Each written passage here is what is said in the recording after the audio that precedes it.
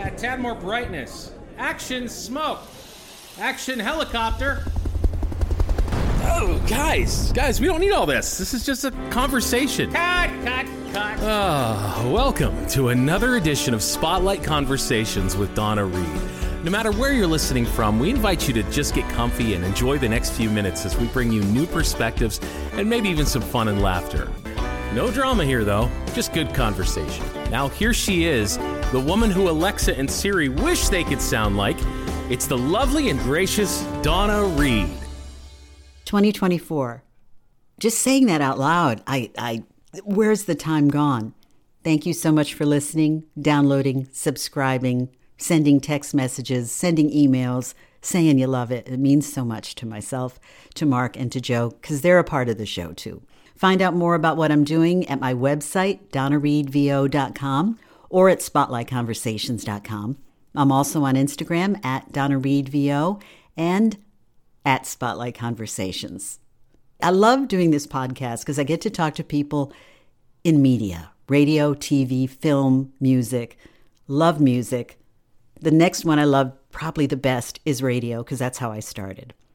In high school, I had no idea I wanted to go into radio, but there was a local radio personality by the name of the Rock and Roll Madam.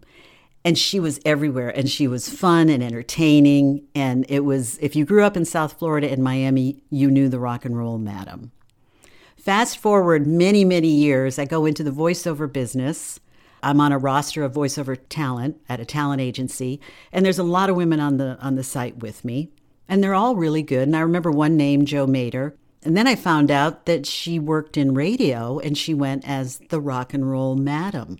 And I went, oh my God, I used to listen to her in high school. I know who she is. So I reached out to her a couple of weeks ago and asked her if she'd like to be a guest on the podcast, Spotlight Conversations, and she said yes.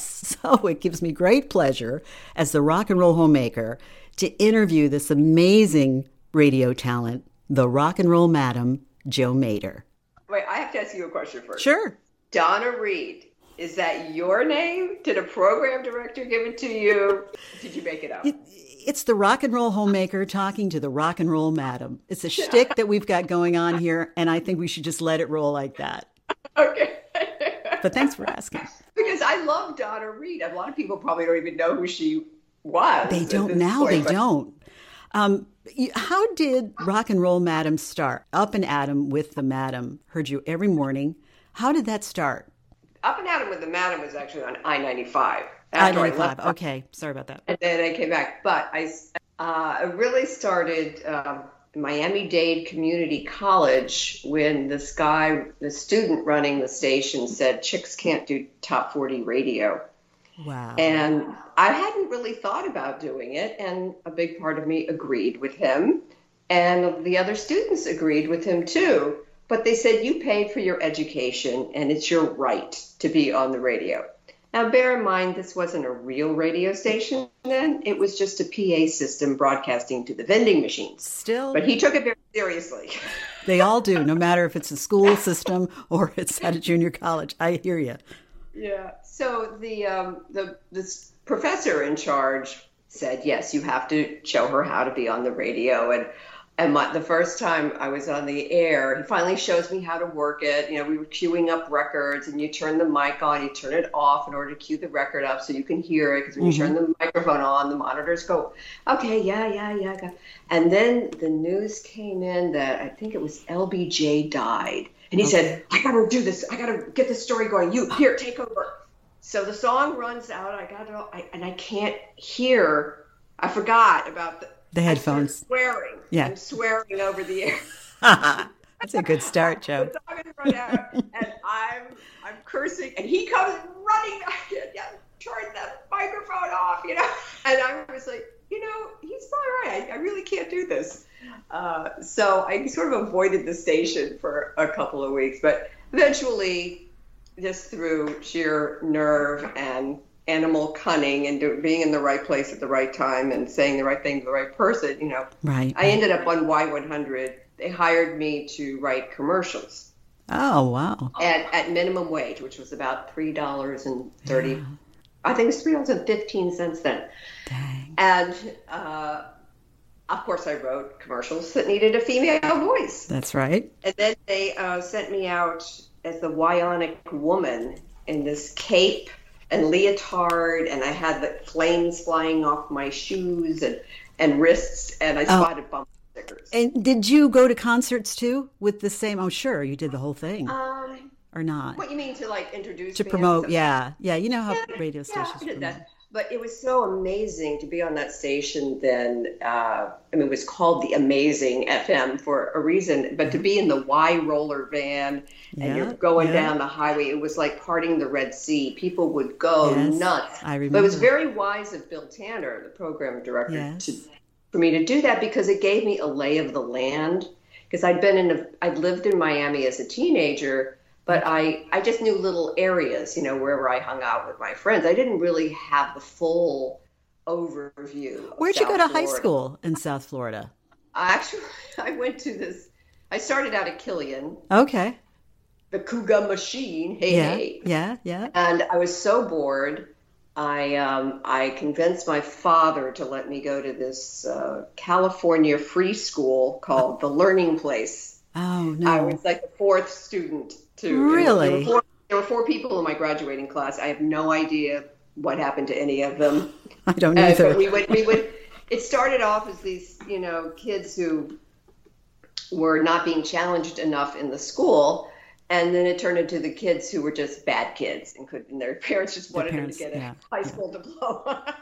Well, when I was in high school, you were a huge hit, and hearing you talk about Bill Tanner and the all of the things that went along with it just brings back great memories, because people loved it. I mean, they would just queue up. I know, and when I found out who you were, because see, when we go by a moniker, we don't know the real name of the DJ most of the time. So, but there's a similarity to your story, because there was a JoJo Kincaid on the air. Yes, you can't have a Joe. Yes, that's right. So I had to come up with a real fake name, and I struggled. I said, I just felt weird. Am I going to start calling myself Tanya or Kimberly or something? No, you don't seem the type. And he said, just call the Midnight Madam, because they were putting me on overnights. Right. Training. And I was the Midnight Madam, and I said, wow, this is great, because it released something. I was freer with this identity. Now, I was reading some of your background on your website, and it starts with, I was a misfit. Do you think a lot of radio people start that way? Look at it. And you've worked with a lot of big-time radio guys that I'm sure, if you could talk honestly, a lot of them are shy, misfits, quiet. Well, Howard Stern's the perfect example. I mean, there's... Who is that, Howard Stern? Yeah. Howard Stern, yeah. I think most of them were not the most popular kid in school. They weren't the class clown. Right. Some maybe, but in general, I think a lot of them were misfits. And for me, I was very shy, and I found that if I had a microphone in my hand, I wasn't shy anymore. I had permission to speak to anyone. That's funny. So that's kind of how it started. And then over time, it kind of merged. The two came together. Now, you left South Florida and went to New York. Did they give you a job in New York? Is that how you worked with Stern? Yeah. Okay. Yeah. Well, at first, he wasn't there yet. It was KTU in the old dial position at 92.3. Okay. And then in the mid-July of 85 is when it became K-Rock, right after Live Aid. Okay. It turned into K-Rock. Perfect timing. And I was still on, what I was doing was a kind of a hybrid show. I did a couple hours with Jay Thomas in the morning as like the side chick. And then I did the show for a couple hours. So then I was on middays, and then Howard came in the afternoons, and eventually he went to mornings, and eventually I went to nights, and Howard for a while. It was fun. I bet. The market in South Florida, completely different than the market in New York. And are you a South Floridian? Is that you're born and raised in Florida? No. Oh, okay. I'm from the D.C. area, but we moved there when I was in middle school. So how different was New York? Like, did it hit you the first day or not? Well, I think one thing I noticed was that things that you could talk about for days in Miami were like old news like that in New York on the next thing. And being a DJ wasn't that big of a deal there. they didn't even have a jock lounge for the DJs at K-Rock until Howard Stern, I think, made a fit about it, because we had little cubicles, mailbox cubicles in the studio. We had to go in when he was on the air. Oh, no. I think that goes for every afternoon guy. You can't just breeze in there. Oh, look what I found on the internet for you to talk about. I know, look at her face going, hell no, you don't do that. Right. And the jock lounge was... finally they made that, and his office was next door, much bigger, of course, and we had little lockers and things. I think they just didn't want you hanging around because you'd run up the phone bill. That was it. But also, like, sometimes I'd come in and there would be this hate mail to Howard, and it was so awful. It would just be lying out there, and I'd like start to go, oh my, how can he live with this, with a wife and small children? I really didn't understand how he could, what he would have to do mentally to like turn to be able to handle stuff like this. And I'm marveling that he's going to be 70 this January. Isn't that shocking? Yeah. I'm like, I'm going to start writing my memoirs because I would love to, I'd love to interview Howard at age 70. That would be fun, but. You can. Joe Maeder, you could do that. We'll set it up. We'll say, hey, how long did you work in New York radio? How many years? Almost 20 years, yeah. You have to write a book about radio. We're going to get to that, though, in a minute. So you're in New York radio for about 20 years. What made you decide, okay, I'm done? Well, at the end, I was on Z100, which was unbelievable, that experience. I think I sounded the best on Z100.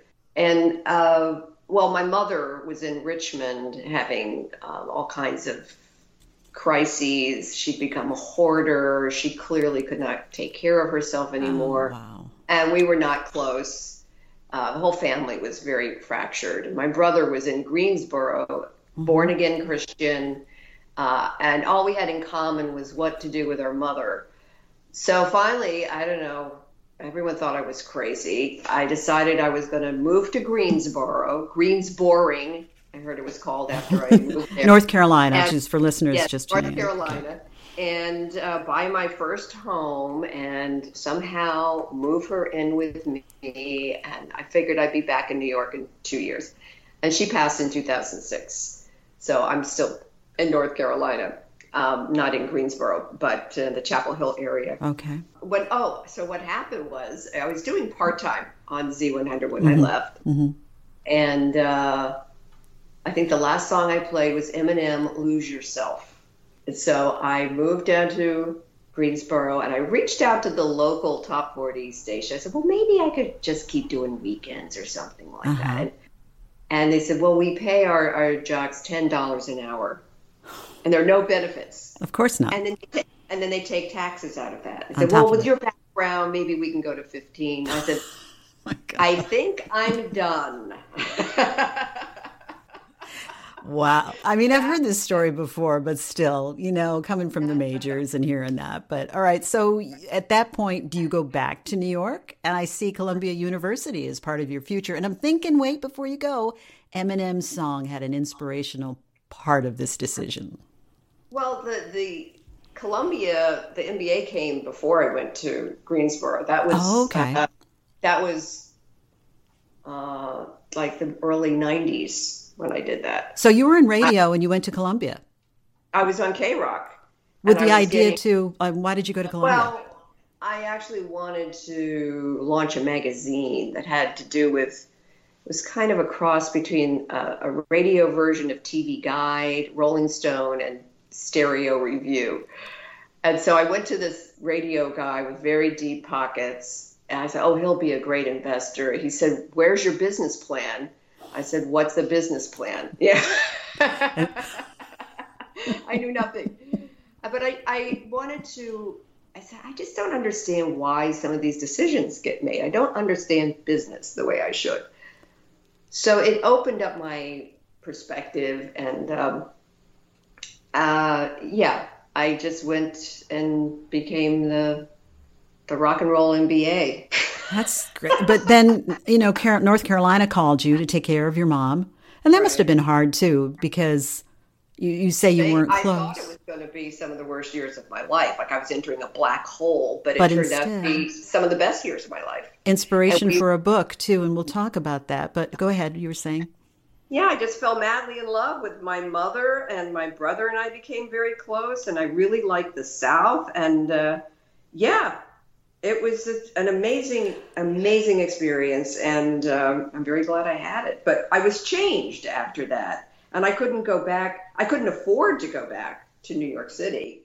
That's for sure. What made you change? What was it that when you went back to North Carolina that changed with it? Without going into too much of it, but I mean, there must have been a couple of things. By then I had always said by the time I'm 50, I have to be done with this DJ thing because I felt I was just too old to be doing it, especially Z100. I turned 50 and I had always been writing. I'd been trying to get published for about 15 years before I finally was published. So that was that. And then I had to figure out what to do with this humongous doll collection I inherited, and wrote an essay about that for the New York Times called The 700 Doll Question. You can Google and read all about that. And then it took a while. I was going back and forth to New York because I had an elderly aunt who I adored in the Hudson Valley region. Okay. So I would go back and forth there. But I kept trying to meet somebody or get another job, and it just nothing happened. I think the 50s can be a really difficult time. They can be. Talking to Jo Maeder, known as the Rock and Roll Madam. You've heard her on K-Rock in New York, South Florida at Y100, I-95. She's, at one point, Jo said, I'm done with radio, but I'm going to go get a degree at Columbia University. She went and took care of her mom in North Carolina, and she became a published author with one of the books has been endorsed by Maya Angelou. And it's called When I Married My Mother. That's one of the 3 books we're going to talk about. That was When I Married My Mother. The title comes from when I briefly started to date somebody, and after 3 weeks, she felt like the third wheel. And I said, why am I even bothering to date? I'm already married. And I said, it's not going to last forever, Jo. Just enjoy this time with your mother. You can date later. So that's where the title came from. How long did it take you to write the book? Very quickly. It really is the perfect 3-act play in that Act 1, what do we do? Act 2, okay, we're doing it. Now, Act 3, the resolution. When I got to the part to write about the dolls, I moved into the doll room, which was the biggest room in the house filled with dolls. Mm-hmm. And I just sat there, and it just came out. Flowing out. Wow. And was sold in April of 2008, and then it was coming out the following April. So I had to have this thing done in a matter of months. That's fast. Wow. Yeah. Well, it was such a story.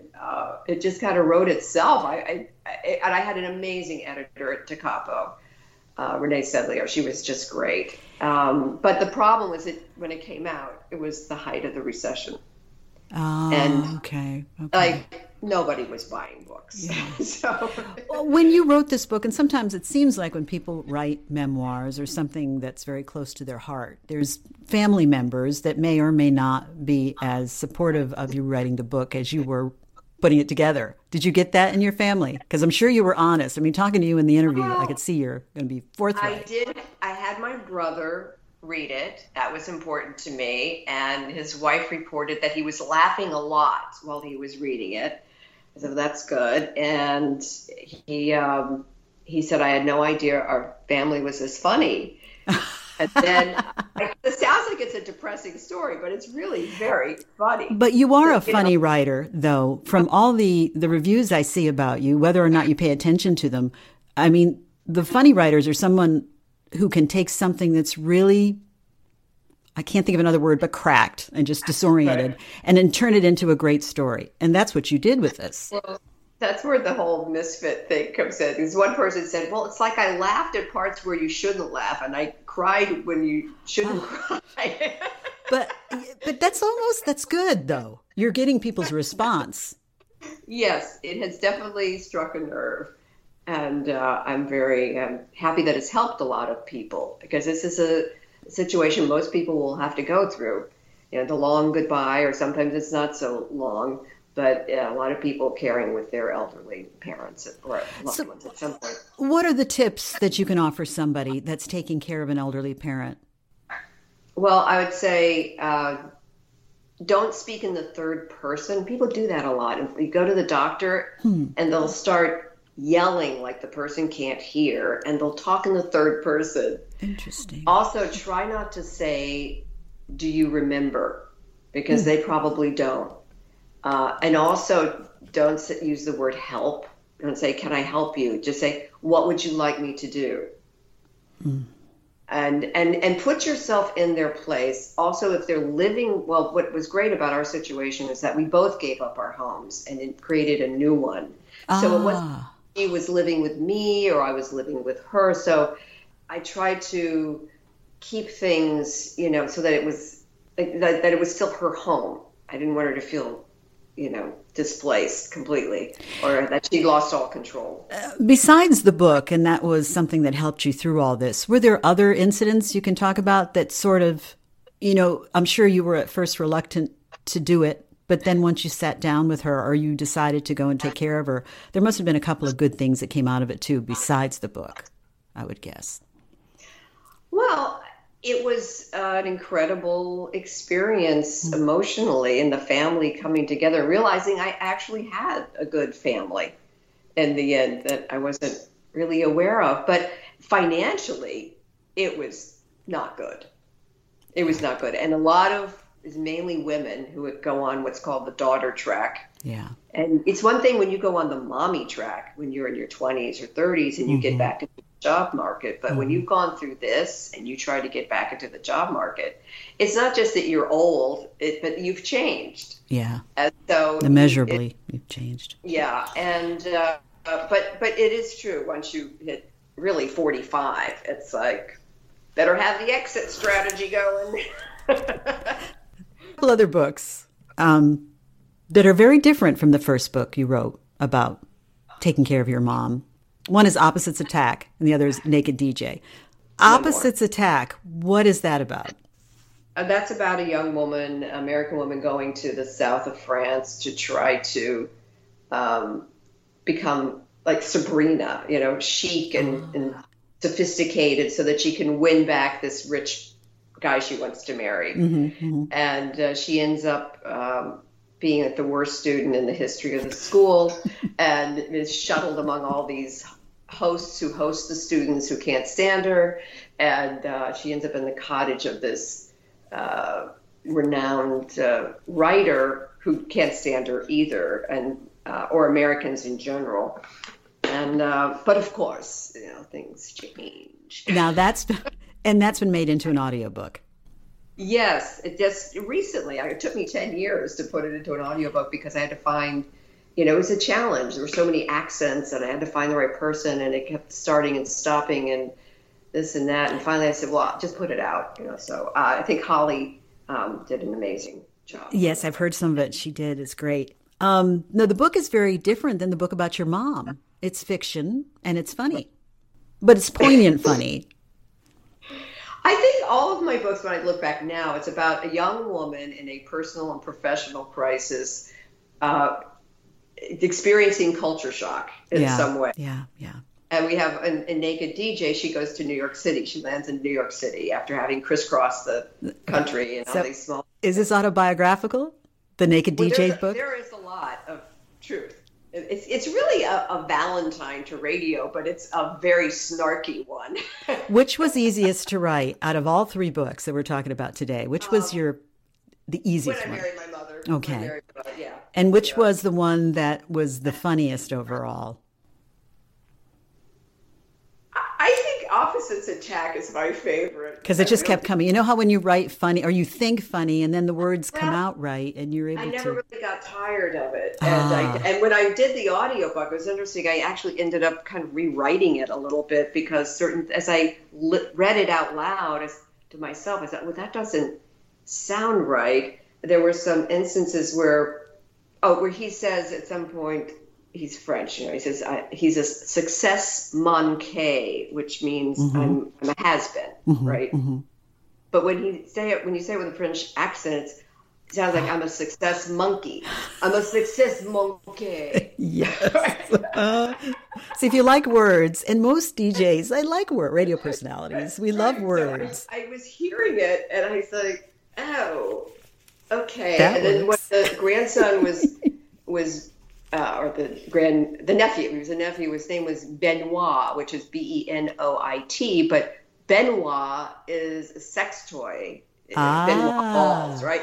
I thought, is somebody hearing this? See, the things you learn talking to Jo Maeder about her books, you see, it's always an interesting concept.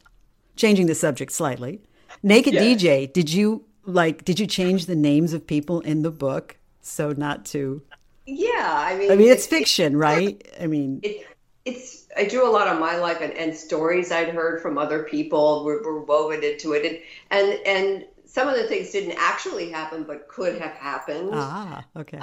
So I think people in radio seem to just love the book because it rings very true. Will they notice anybody in the book? Like, we all know each other somehow or another, right? And they're gonna read chapter 4, and they're gonna go, "Oh, I worked with him," or "Oh, I worked with her." I mean, do you talk about salespeople too? Just asking. Oh yeah, there you go.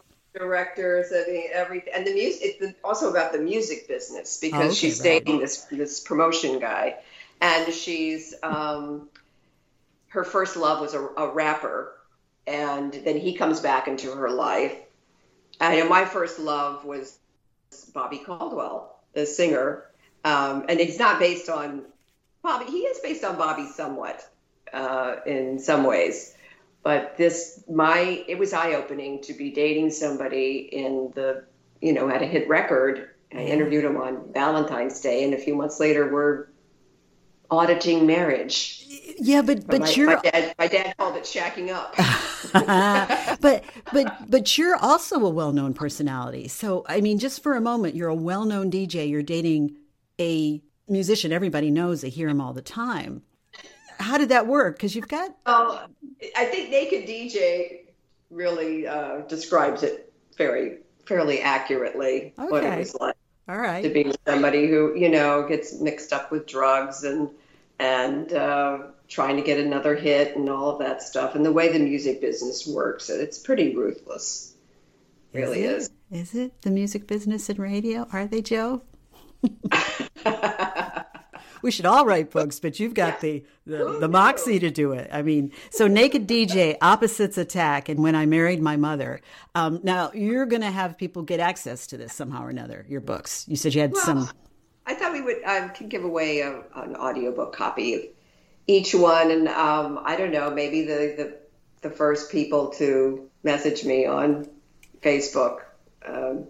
If you just message me on Facebook, and if you're the first one, you just say which one you want, and if you're the first one for that book, you'll get it. And it's only on Spotify, by the way. Spotify has audiobooks now. Okay. So is it Jo Maeder? Is that where they find you on Facebook?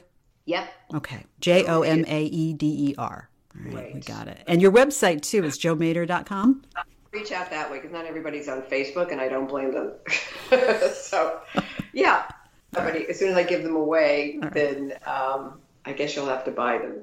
So your journey is very unique. As we wrap up, it's very unique from everybody else. I mean, a lot of people are in radio. They leave radio. They do something completely different, which you did, but not really. I mean, you left radio.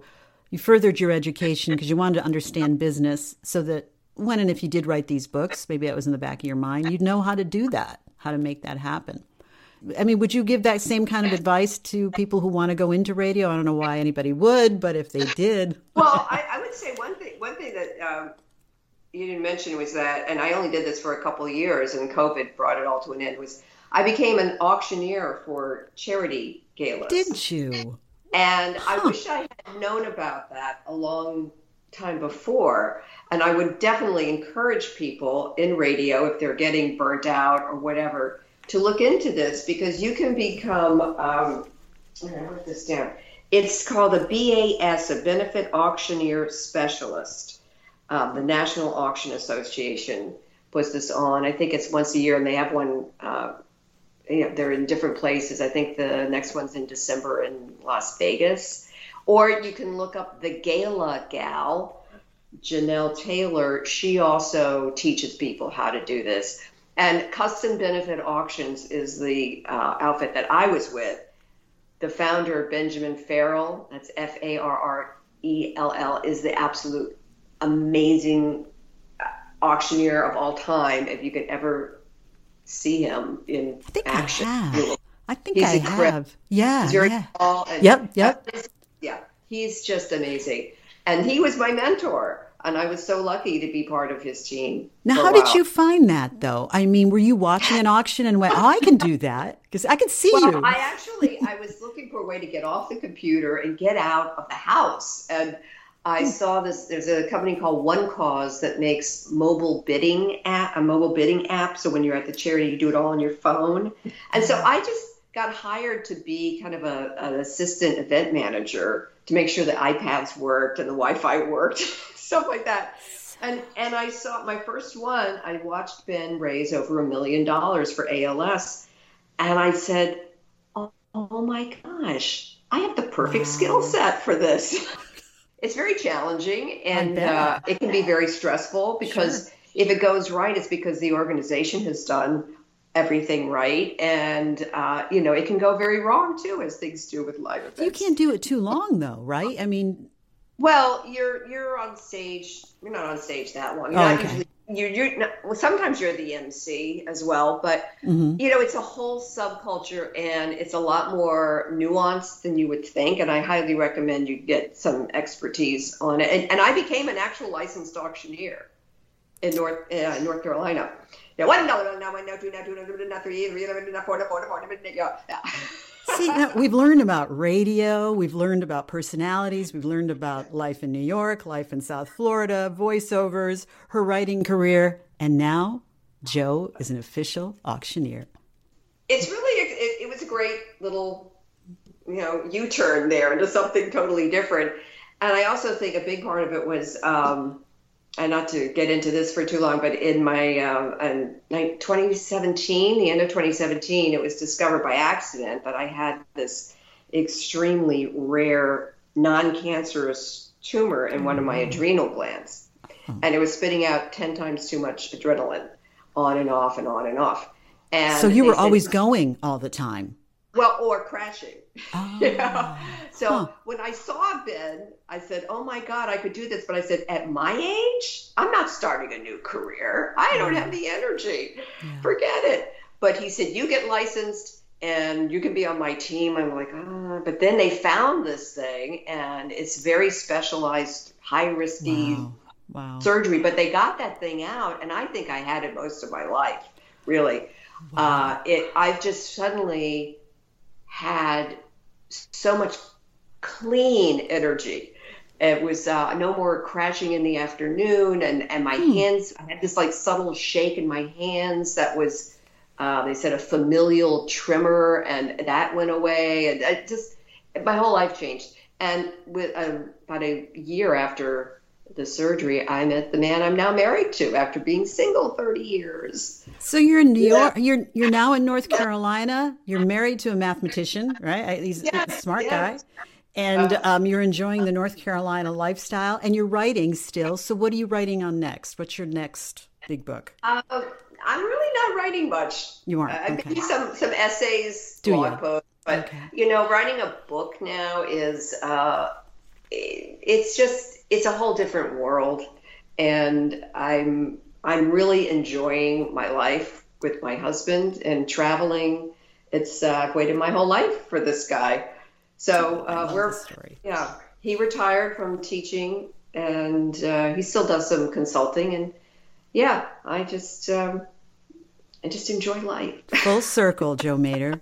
Thanks for coming in today and talking. I've enjoyed it. I was a big fan listening to you on the radio, and it's just nice to have a one-on-one conversation and hear what you're doing. But I feel like there's another book or two. I feel like maybe perhaps.